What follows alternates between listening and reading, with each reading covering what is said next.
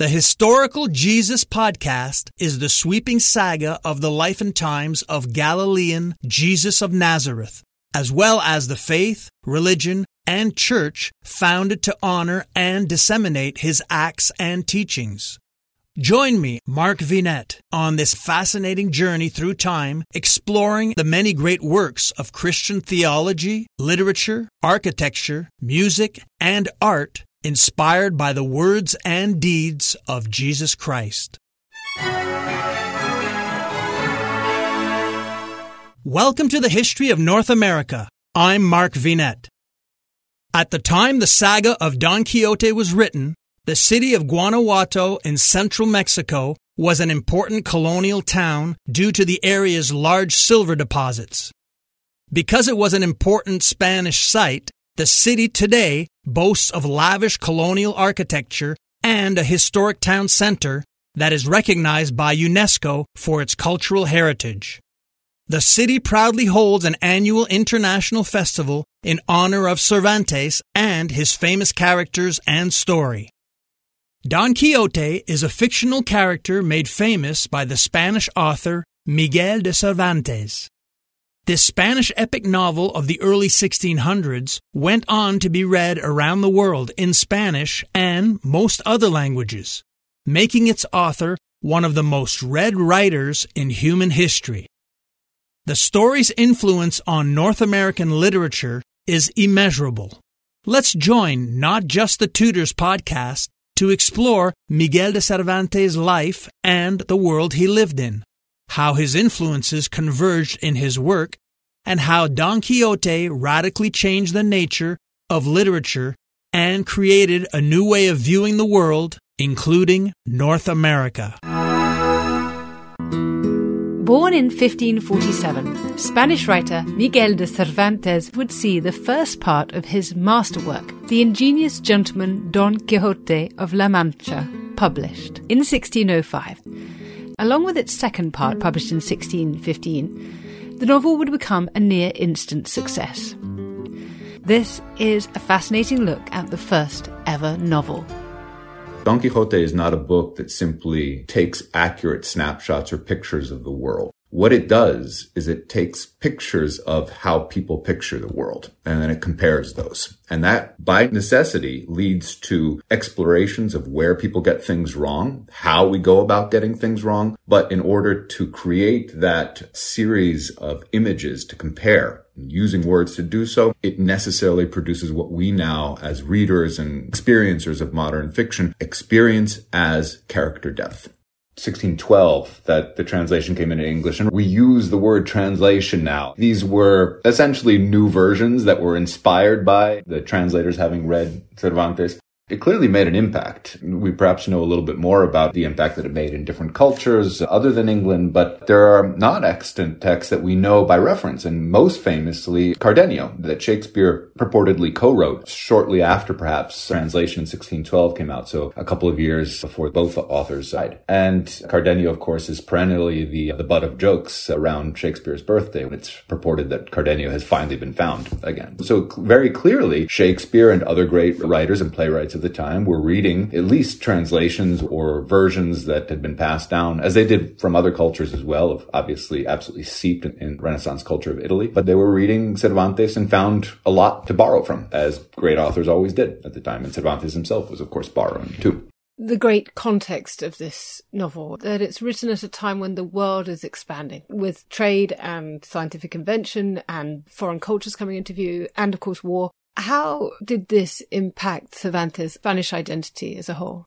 So deeply. I guess I would make the argument that there couldn't have been any Don Quixote if it hadn't been for Cervantes living the life that he did, which was an itinerant life from early on. It was the life of a soldier, the life of an adventurer, the life of a traveler, what you would call, actually quite accurately, there's a whole genre of literature, the picaresque, which refers to literature of roguery, of living your life by your wits. Boy, in a real person's life, to have reflected that kind of literary genre. I can't think of an author who lived a more roguish, in that sense, life than Cervantes. And at the same time, not just inspired by trying to get the best for himself, but really inspired by ideals, by going out there and thinking at first, all right, this is what one needs to do. You live your life as a life of bravery. You fight for a cause. You risk everything. And then to suffer the disappointment of saying, but this state that I fought for, this religion that I fought for, they say these things about other people in the world, and I've actually gone and lived with those people and encountered them, and I've found humanity and love and fidelity in cultures that my own culture is telling me are literally infidels, but I'm finding the opposite. And so he then goes and he describes at a very human level with people from North Africa of a completely different religion. He brings them into his stories. He describes situations of translation between cultures. And some of the most deeply moving moments are when you have people, and particularly men, a father who can't speak any Spanish. And so Cervantes is imagining the conversation as his daughter is carried away by the man she's fallen in love with on a boat to escape slavery. And that wealthy Muslim father crying his eyes out on the shore saying, take anything of mine, take all of my wealth, take all of my goods, but give me my daughter back. And to be able to tell a story like that in the context of a book that is raucously funny, and then you have these moments where you actually have to tear up because of the extraordinary levels of empathy that Cervantes was capable of as an author. All of that could only occur because this particular man was living at this particular time and on the front wave of that expansive world where a generation or two earlier, the average person would never have moved more than maybe 7 kilometers from the place where that person was born. And now you can literally be born and then die on the other side of the world. Or be born, travel, fight, inherit, earn. You could be born poor. You can come back wealthy, having established yourself in the colonies, and then come back and then die again within 7 kilometers of your own birthplace. But now a completely self-made man, as it were. Doctors endorse it, nutritionists recommend it, and customers love it. Calotrin Healthy Weight Loss. Ron in Texas lost 35 pounds. Marie in Pennsylvania lost 117 pounds with Calotrin. Diane not only lost weight, but she also found relief from arthritis. Lynn lost over 45 pounds. Calotrin contains collagen, the most abundant protein naturally occurring in the human body, which decreases as we age. Taking Calotrin promotes better sleep, more energy, less joint pain, and best of all, weight loss. Calotrin has an amazing 86% success rate with their 90-day supply. And this week, take advantage of their President's Day sale.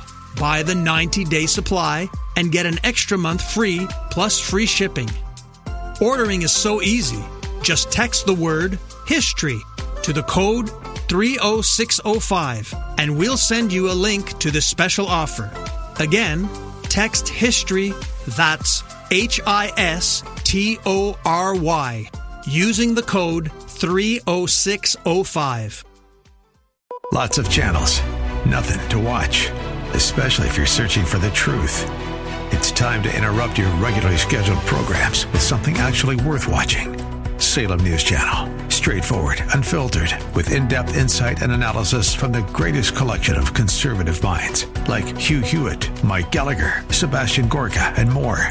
Find truth. Watch 24/7 on snc.tv and on Local Now, Channel 525. One of the most striking and sobering aspects of Cervantes' own life is the detail of his 5-year imprisonment in Algiers. And it seems particularly bleak and unrelenting. Is that the moment when his loss of faith in his ideals comes about, when his view of warfare changes?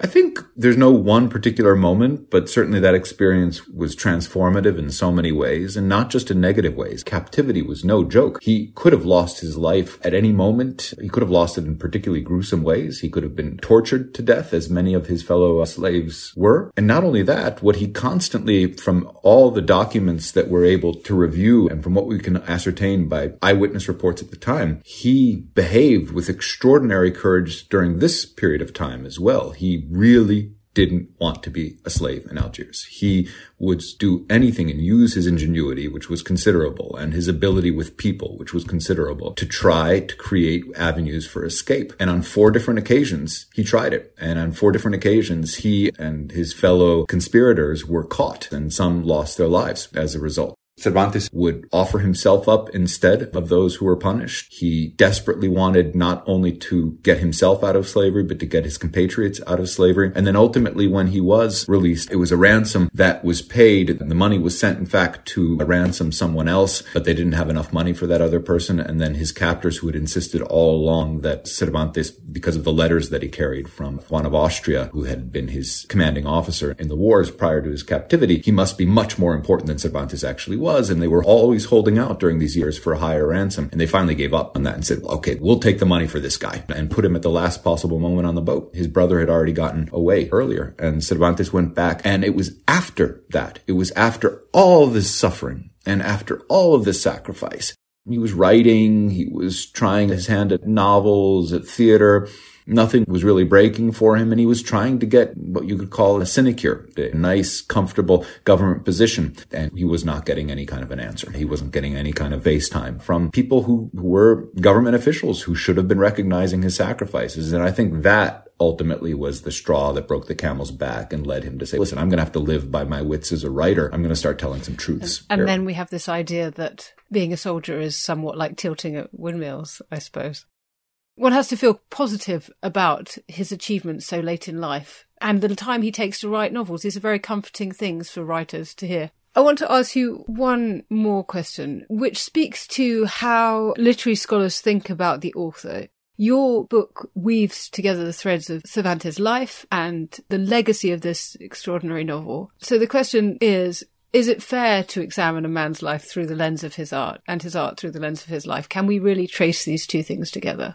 I hope it's fair. I certainly understand and developed as a literary theorist in times when we also heard, the possibility of the intentional fallacy and the idea that you need to take a work and look at it on its own. And I understand that there's something like an aesthetic or formalist reading, which tries to bracket that out and not consider the life. But I would think at this point, myself and perhaps a lot of others who have been duly educated by the long 20th century of thinking about ways of reading literature, have ultimately adopted a kind of eclectic approach where you say it doesn't mean that something that you learn about the life of an author will indelibly imprint itself in a way that you can't make aesthetic judgments about a work that are in some ways independent of that. But saying that doesn't mean that knowing a whole lot about both an author and his or her life and the context of production isn't going to help you, as I said before, reconstruct a historical context that's going to be a helpful filter for understanding that work. For example, I enter into the debate a little bit explicitly as well with out-and-out old historicists' approach, Don Quixote, who make this claim, look, all the book ever was a funny book, a satirical book. Cervantes says so in the prologue. He's not trying to do anything else. This big kind of world-changing ironic approach that's so imposing on the past, things that didn't even exist, like these philosophical interpretations of irony. And my response to that, of course they didn't exist. Part of what the Germans were like, Hegel and Schlegel, what they were actually coming up with and what they themselves attributed their ideas to was the fact that the ground out of which they came up with these ideas was written by people before them, among which Cervantes. So, of course, Cervantes himself would not have had the same philosophical tools to analyze this. We wouldn't expect him to either. But that doesn't mean that the kind of innovations that he developed at the time and that led to the kind of writing and world making that comes out of his writing didn't, in fact, influence and impact thinkers who would ultimately come up with the philosophical ideas that, for that very reason, then become pertinent for analyzing his work. It's a story about a work, it's a story about a life, and it's also a story about an age. And it's wonderful on all of those counts. Check out the YouTube version of this episode, which has accompanying images. I'm Mark Vinet, and I hope you're enjoying the ride.